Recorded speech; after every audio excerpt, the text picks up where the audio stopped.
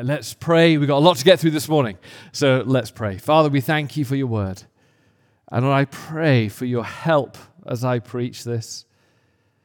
And I pray that we all might have soft hearts and ears to hear. And we pray that we might meet you, the living Jesus, as we study your word together. In Jesus' name. Amen. Amen. We are in a book series on the book of Acts, looking at being called and equipped to be a church for the city. And in the book of Acts, we read all that God does through his church as they spread the gospel and impact cities around them.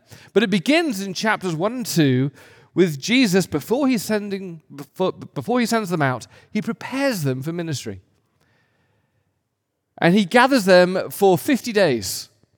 50 days after the resurrection, before Pentecost, before he fills them with his Spirit, he's preparing them for 50 days. Last week, for 40 days, we saw, for 6 weeks, he's repeatedly appearing to convince them he's alive. Time and time again, he appears to prove, because they had doubts like we would, that Jesus really is alive. Then after 40 days, he does something, and then there's 10 more days before Pentecost. 40 and then 10. And this division, what happens after 40 days, is called in Christian history the ascension of Jesus Christ. The ascension of Jesus Christ. Now, I don't know about you, but when I think about my worldview, when I think about my faith, when I think about what anchors me in my faith, I think of, well, the birth of Jesus, the death of Jesus on the cross, the resurrection, and the Pentecost, and it's amazing. But I kind of gloss over and quickly skip past the ascension. Doesn't really form a significant pillar or anchor to my faith. And yet, Luke so thinks the ascension is crucial to be front and center in your faith, in your worldview, in your approach to life, that it's the only incidents of Jesus' ministry that he repeats. Firstly, at the end of his book of Luke, and then at the beginning of his second book, the book of Acts. So what we're going to do this morning, we're going to look at what is the ascension and why does it matter? What is the ascension and why does it matter for you and for me as we're sent out into this great city of ours? So let's open our Bibles. Let's look at Acts chapter 1 together, and beginning in verse 1. If you don't have a Bible with you, it's on the screen. In my former book, Theophilus, I wrote about all that Jesus began to do and to teach, until the day he was taken up to heaven, after giving instructions through the Holy Spirit to the apostles he had chosen.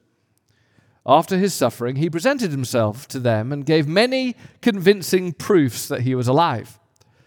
He appeared to them over a period of 40 days and spoke about the kingdom of God.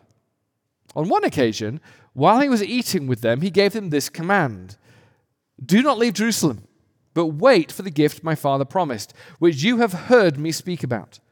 For John baptized with water, but in a few days you will be baptized with the Holy Spirit." Then they gathered around him and asked him, "Lord, are you at this time going to restore the kingdom of Israel?"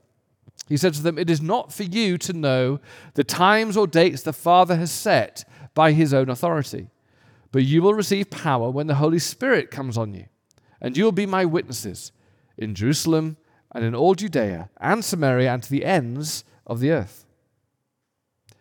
After he said this, he was taken up before their very eyes, and a cloud hid him from their sight. They were looking intently up into the sky as he was going, when suddenly 2 men dressed in white stood beside them. "Men of Galilee," they said, "why do you stand here looking into the sky? This same Jesus, who has been taken from you into heaven, will come back in the same way you have seen him go into heaven." What is the ascension? What is going on here? Well, we see that Jesus arrived uniquely and he's departing uniquely. For 40 days, he's been appearing and vanishing amongst the disciples. But this vanishing is very different. He could have just vanished and gone, but the Father and Jesus wanted the disciples to see that this departure was significant. In Acts 1:9, it says that he was taken up. This is a passive voice. That means Jesus was not going himself, but as the Father sent the Son, so the Father now is taking the Son back. This is an act of the Father, and he's taking him back to heaven, back to the place where God dwells. Now, many people are confused with what is heaven. It's not some geographic space. You don't fly to the moon, and on the dark side of the moon, you'll find God. It's the heaven and earth dynamic is, in the Bible, very clear to be two spheres of reality that overlap and interlock, but very different. And so Jesus is being taken up by the Father out of earth into the heavenly realm.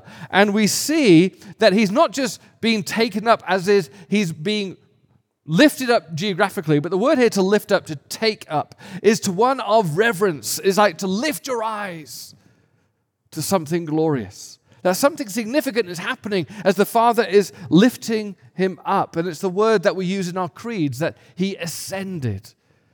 That this is more than just a moving from earth to heaven, but he is being lifted up into the heavenly realms. And we see in Ephesians chapter 1 that he's been lifted up to be enthroned. To be enthroned. This is his coronation, that the victorious Jesus is being enthroned upon all the universe. In Ephesians 1 it says, when God raised Christ from the dead and seated him at his right hand in the heavenly realms, far above all rule and authority, power and dominion, and every name that is invoked, not only in the present age, but also in the one to come. And God placed all things under his feet and appointed him to be head over everything for the church, which is his body, the fullness of him who fills everything in every way. That God the Father is taking God the Son, lifting him up and enthroning him at his right side on the throne of the universe. To be on the right side is an image in the first century of someone who is wielding the power and the authority of the throne to rule all things. Jesus is taking his place on the throne of the universe. That's why in Philippians 2, Paul writes, therefore God exalted him to the highest place and gave him the name that is above every name, that at the name of Jesus every knee should bow, in heaven and on earth and under the earth, and every tongue confess that Jesus Christ is Lord, to the glory of God the Father. That as the disciples saw the ascended Jesus rise and disappear into the clouds. And the image of the clouds here is more than just the physical clouds, but the glory cloud of the heavens. That as they saw the physical man, Jesus, take on flesh in his birth, now ascend in the flesh, disappear through the clouds. And as he appeared on the other side of the clouds, he's greeted by the angels and archangels and all the company of heaven as they accompany him to the great throne of God and throne of the universe. And as they start to shout, glory be to the Lamb who was slain and who now reigns forever and ever. As the disciples then lost visibility, the great coronation began. The victorious Jesus, who came to defeat sin and Satan and death, marches up to the throne with the scars of victory in his hand and his side, with the keys of hell and Satan in his hands, and he takes his seat. The victorious conqueror, the victorious king, now takes his place, ruling over all things. It's why in Revelation, when John is stranded, imprisoned on an island, has a revelation of Jesus. The book of Revelation is just a revelation of Jesus. And who did he see? He sees a lamb who has been slaughtered, who sits on the throne. And angels in the company of heaven all shout with eternal praise, glory to the one. Glory to the King of all kings. Glory to the one who has been slain. This is what's happening on the other side of the clouds. This is the ascension of our King Jesus. That's why in that moment, two angels appeared to the disciples, realizing they don't quite what's going on, and they say, "Men of Galilee, why are you standing up at the sky? This same Jesus who has been taken from you into heaven, it doesn't end here, but he will come back again. In the same way he went, he will one day come back." This is the great day of the ascension of Jesus Christ, the coronation of King Jesus, where he takes his place on the throne of the universe. And that's why we sing, "Crown him with many crowns, the Lamb upon the throne." But what does that mean for you and for me? What does it mean that God took him and placed him on the throne? What does it mean for you and I as we walk the streets of our city and go to work and raise our kids? What does it mean? I want to draw out three things that we see through the book of Acts. Why the ascension changed everything for the disciples. Why it changed everything for the rest of their life. The first thing we see is this, that the ascension, because of the ascension, Jesus is sending you and me. He is sending you and me into the world to outwork his rule and reign. See, Jesus is not passively sitting on the throne. He's not sitting down going, "Whew, what a 33 years. Time for a cup of tea." You see, in Acts chapter 1, verse 1 that we read, Luke says, "I wrote in my former book all that Jesus began to do and to teach." And the implication then is now I'm going to write another book of what he's continuing to do, but he's not doing on earth, he's doing from the throne of heaven. See, as John Stott wrote, the ascension terminated Jesus' earthly ministry and inaugurated his heavenly ministry through the church. The ascension is the trigger, the detonator, the transition of how Jesus is doing his ministry. He's modeling it, he's demonstrating it with us on earth, and he's conquering the great enemies that we can't, so that when he goes to the throne, the victorious king, he sits down on the throne and gathers his church around him and go, "Now in my name, in my victory, go and bring good news to the lost, bring healing to the sick. For death has been defeated, sin has been conquered, and Satan has lost his authority."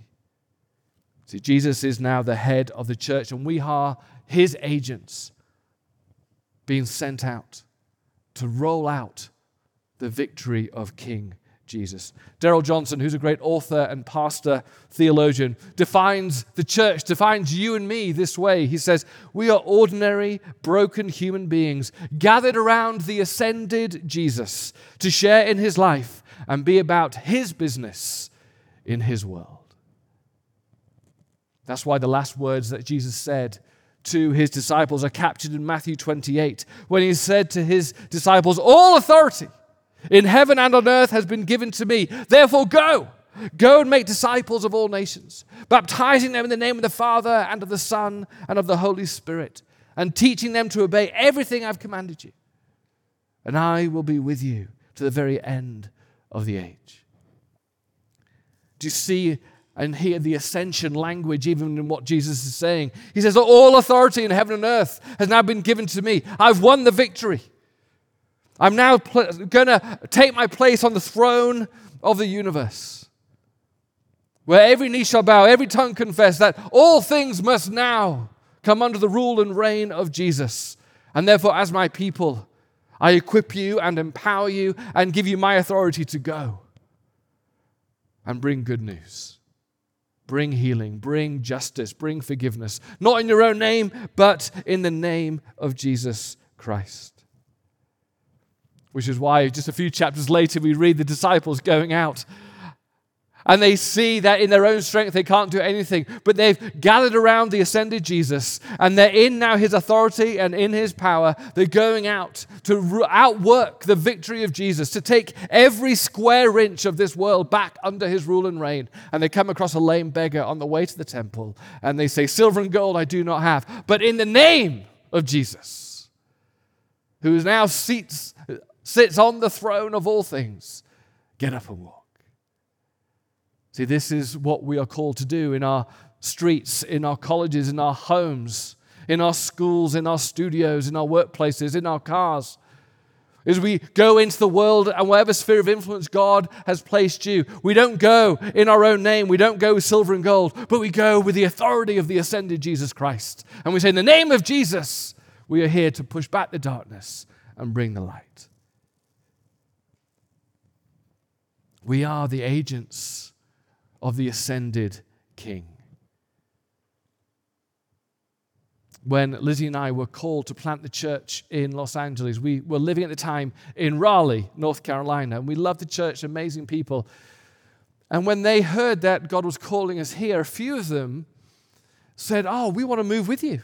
We want to help you." Some of our great friends and still great friends said, "We want to move with you." And so they were thinking, we were planning about selling homes, and they were going to get jobs. They were looking on LinkedIn for jobs out here, all that kind of stuff. And we thought, well, why don't we fly out for the weekend to kind of spy out the land and look at where to live and what to do. And so we all got on the flight and we were all flying out here. And it was a really exciting flight as we were dreaming about this great adventure God has called us on. And we landed in LA, and I landed with great optimism and joy that we had people coming with us and great friends. But within just a few hours, that joy turned to great disappointment and great sadness. Because almost as we landed and all the way through the 2 days that we were together, it was like for those 2 days, that veil that so often hides the invisible from the visible was torn apart slightly. And we could see and experience for those 2 days what Paul says in his letter to the Ephesians, where he says, our fight is not against flesh and blood, but against the principalities and powers of this dark age. And at times, and maybe in your life at times too, that visible and invisible disappears, and suddenly you start to see and feel the darkness opposing you. See, when you step out into God's purposes, when you seek to advance His kingdom, no advance of the kingdom goes unopposed. And for those 2 days, we felt the opposition of the darkness. Some of the friends who came out had never really seen it firsthand before. They'd heard about it in the Bible. They'd heard about it, missionaries in Guyana or wherever. But for now, they felt it and experienced it. And I sat them down Saturday night as they were white as ghosts. What on earth is going on? And I said, sometimes that veil is torn. The opposition is real. And I remember waking up on Sunday morning, dropping them back at the airport, and as I waved goodbye to them, I knew I'd probably never see them ever again. Not to criticize them, but they weren't called. And that's okay. They're great friends, and God's using them in Raleigh, but I remember dejected, alone. Lizzie hadn't flown out yet with the family, and I was thinking, Lord, what do I do? Is this city too dark for your name? Am I going to get overwhelmed here? And I remember thinking, I got to go to church. And the only church I knew was our friends up at Bel Air Press. We love Bel Air Press, and I drove up to their amazing, beautiful campus, and I was dejected, and I was sad, and I was disappointed, and I thought, God, what's going to happen? Is LA just too dark? And I remember sitting down and couldn't really worship, and then Mark Brewer, the pastor at the time, came out, and he said, I'm going to preach a sermon that I rarely ever preach. I'm going to talk about the authority of the ascended Christ in the face of overwhelming satanic forces pushing you back. And I started to weep as I sensed God speaking to me. In the ascended Jesus, there is no darkness greater than His power. There is no place, a square inch on earth that cannot be overwhelmed by the love and grace of Jesus Christ. In the authority of Jesus, though Satan has power to wreak havoc, he has no authority in the name of Jesus. I remember leaving that church service confident and assured that though we face opposition, that though darkness is still around, that though the evils of injustice and racism and abuse are all around us, there is nothing that can stand against the power of the ascended Jesus. And in His authority, we go into our schools, we go into our communities, we go into our workplaces, not in our own name, but in the name of the ascended Jesus, who sits on the throne where all things must bow the knee at the victorious King. He is sending you in His name to see his kingdom come in this great city of ours. Secondly, the ascension means that whatever you're going through, whatever circumstance you're facing, whatever the trial, whatever the suffering, whatever the pain of the past or the present, whatever the fear of the future, because of the ascension, Jesus has got this. Jesus has got this. So I don't know how you arrived this morning. Maybe you're feeling the opposition of being a Christian. Maybe you're being ridiculed, or employment challenges, or economic challenges, or social rejection because of your faith in Jesus Christ. Or maybe it's just your life is going through the horrendous challenges that can happen to us all in this broken world. I sit with many who are going through traumas of relational disappointments, divorces, the challenges of singleness, the pain of being barren, the pain of your hopes and dreams of coming to the city seem to have crushed all around you. And at times you're thinking, Jesus, have you got this? Where are you? Why are you allowing this to happen? Why did you allow that to happen in my past, which I'm now just plagued by? Why is this happening now? Where are you? Are you in control? Are you in charge? Do I got to take things into my own hands? But it's because of the ascension. It's when you have a vision, not just in your head, but in your heart, of Jesus seated on the throne at the right hand of the Father, that he looks in your eyes, and whatever situation you're in, he's able to look in your eyes and say, Gare, Sarah, John, I've got this. I'm in control. I'm in charge. I am seated on the throne of all things.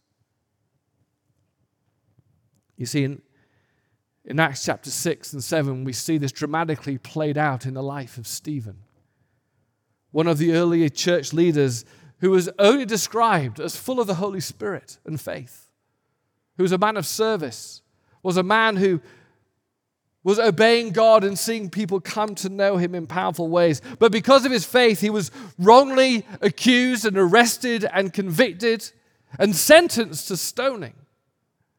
And the great tragedy of the early church is seeing one of their beloved brothers, Stephen, being dragged out into the streets and stoned, and people gather around and hurl insults and throw bricks and rocks at him.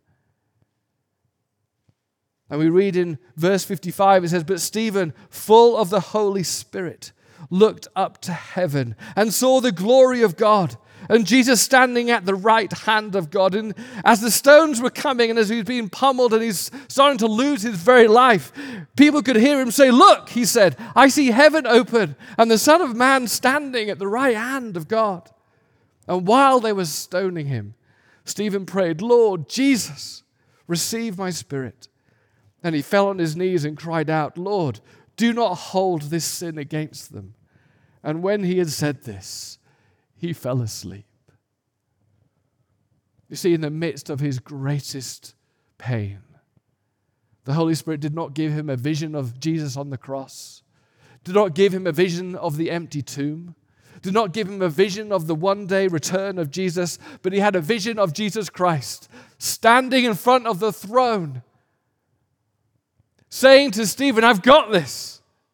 Whatever you're going through, I'm working all things for the good. All things are now in my control. All things are now in my charge. And even your death, you won't die." In fact, the writer was right, because he saw the throne occupied by the King of all kings, holding the keys of death in his hand. It never says Stephen died.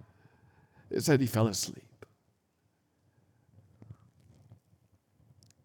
For Stephen at that moment, and I pray for you at every moment, the reality of the ascension, the reality of Jesus in control and in charge on the throne, is a greater reality than the pain of your circumstance. He knew that because Jesus is on the throne, because Jesus did defeat sin and death, because all things are now under his control, Jesus can fulfill his promise that all things work together for the good. All things, even the good and the bad. He can overrule and he can intervene to work all things for the good of his church and his kingdom. You see, Jesus never creates evil. He never creates suffering. He never causes the world to be as broken as it is. That's the result of our rejection of him. But because of his victory and his ascension, he can now weave everything. He can undermine evil, he can overrule it, and he can even bring it into his good and perfect purposes. So I don't know what situation you're in today. It could be the tragedy of your own mistakes. It could be the tragedy of others toward you. And in those situations, do you see the risen Christ? Do you see him on the throne, looking at you, going, I've got this. I've got this. And then finally, the ascension means not only has Jesus got this, but no matter what, he's got you. No matter where you've been, no matter what you've done, because he's on the throne, he's got you. You see, in Hebrews 7, it tells us that Jesus is on the throne, and on the throne, he's doing two things. He's outworking his rule and his kingdom that will one day fill the whole world. That righteousness and justice and peace is flowing out from his throne through the church and will be one day complete when he returns. But he's not just ruling, but he's also, in Hebrews 7, it says he's interceding for us. That the throne room is also the courtroom where justice is done. It says in Hebrews 7, because Jesus lives forever, he has a permanent priesthood. Therefore, he is able to save completely those who come to God through him, because he always lives to intercede for them.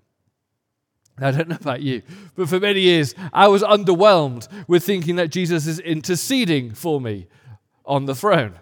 I thought, oh no, because my image of intercession, my image of what this meant was, Jesus pleading for God to forgive me again, because I mess up every day. I don't know about you, but I mess up all the time.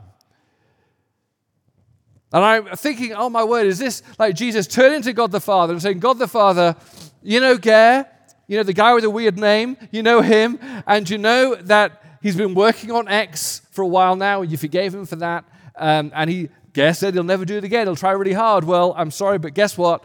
He's done X, and he's actually not just done X, he's done Y as well. And I'm here again, and God, Father, I'm asking, just give him one more chance. Just give him one more try. I think this will be the last time, And I thought, oh my word, that's so underwhelming and that's so not comforting. Because if I was Jesus, eventually I'm going to go, you know what? I'm done, Gare. You keep on doing it. And I keep on sinning. We keep on letting him down. We keep on bringing evil into this world. And I would have thought that eventually God the Father and God the Son just goes, you know what? Yeah, Gare, we're done.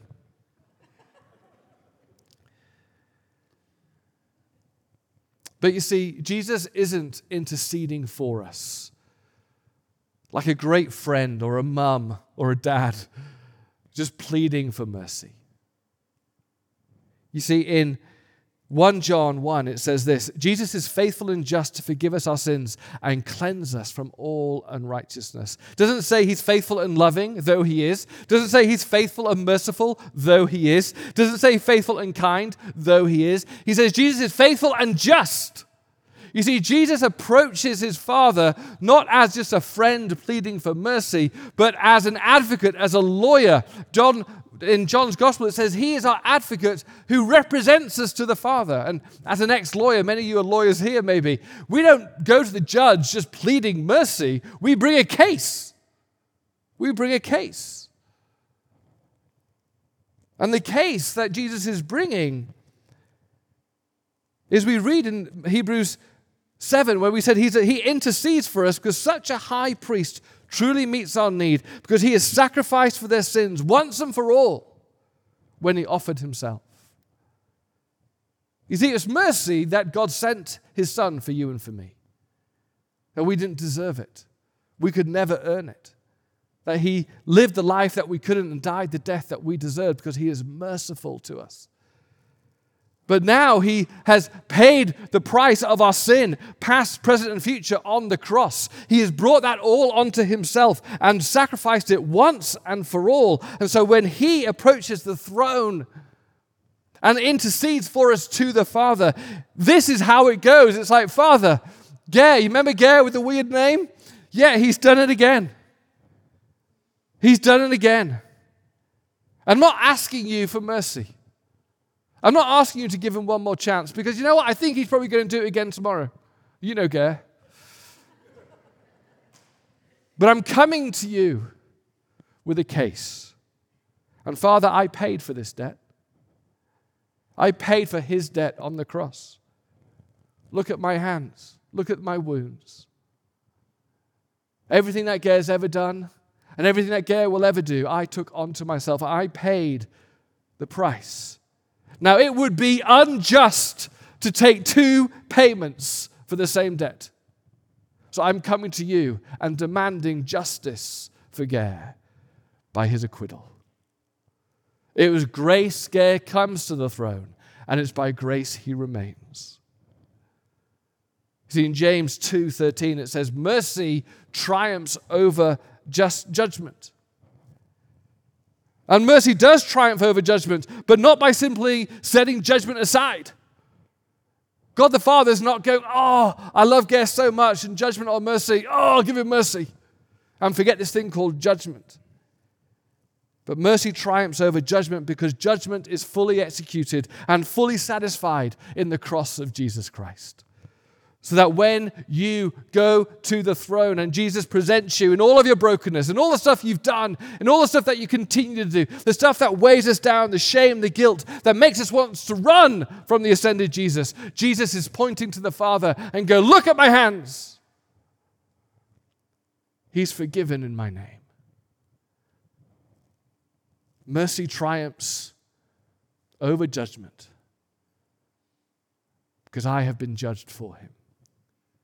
And every day, the celebration that Jesus has got you, no matter what you've done, no matter what you've been, is being celebrated around the throne of Jesus, that there is nothing that can separate you from his love.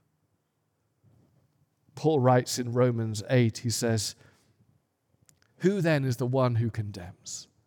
No one. Christ Jesus, who died, more than that, who was raised to life, is at the right hand of God and is also interceding for us. Who shall separate us from the love of Christ? Shall trouble or hardship or persecution or famine or nakedness or danger or sword? No. In all of these things we are more than conquerors through him who loved us. For I am convinced that neither death, nor life, nor angels, nor demons, nor the present, nor the future, nor any powers, neither height nor depth, or anything else in all creation will be able to separate us from the love of God that is in Christ Jesus our Lord. This is the ascended Jesus who stands above your life on the throne of all things, sending you out in his name. Who promises no matter what you face, he's got this. And no matter where you've been, and no matter what you've done, and no matter what you'll do tomorrow, he's got you. Do you see the ascended Jesus? Let's stand together.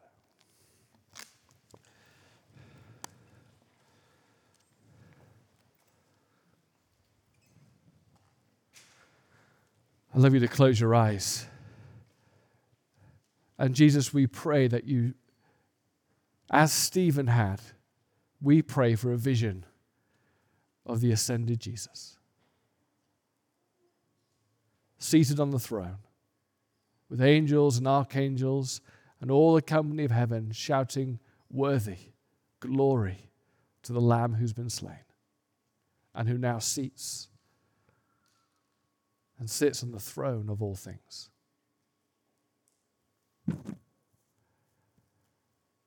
And let this ascension shape everything in our life.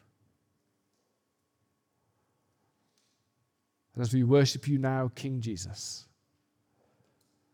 we join with the angels. We join with the archangels and say, worthy and glory to the one who sits on the throne.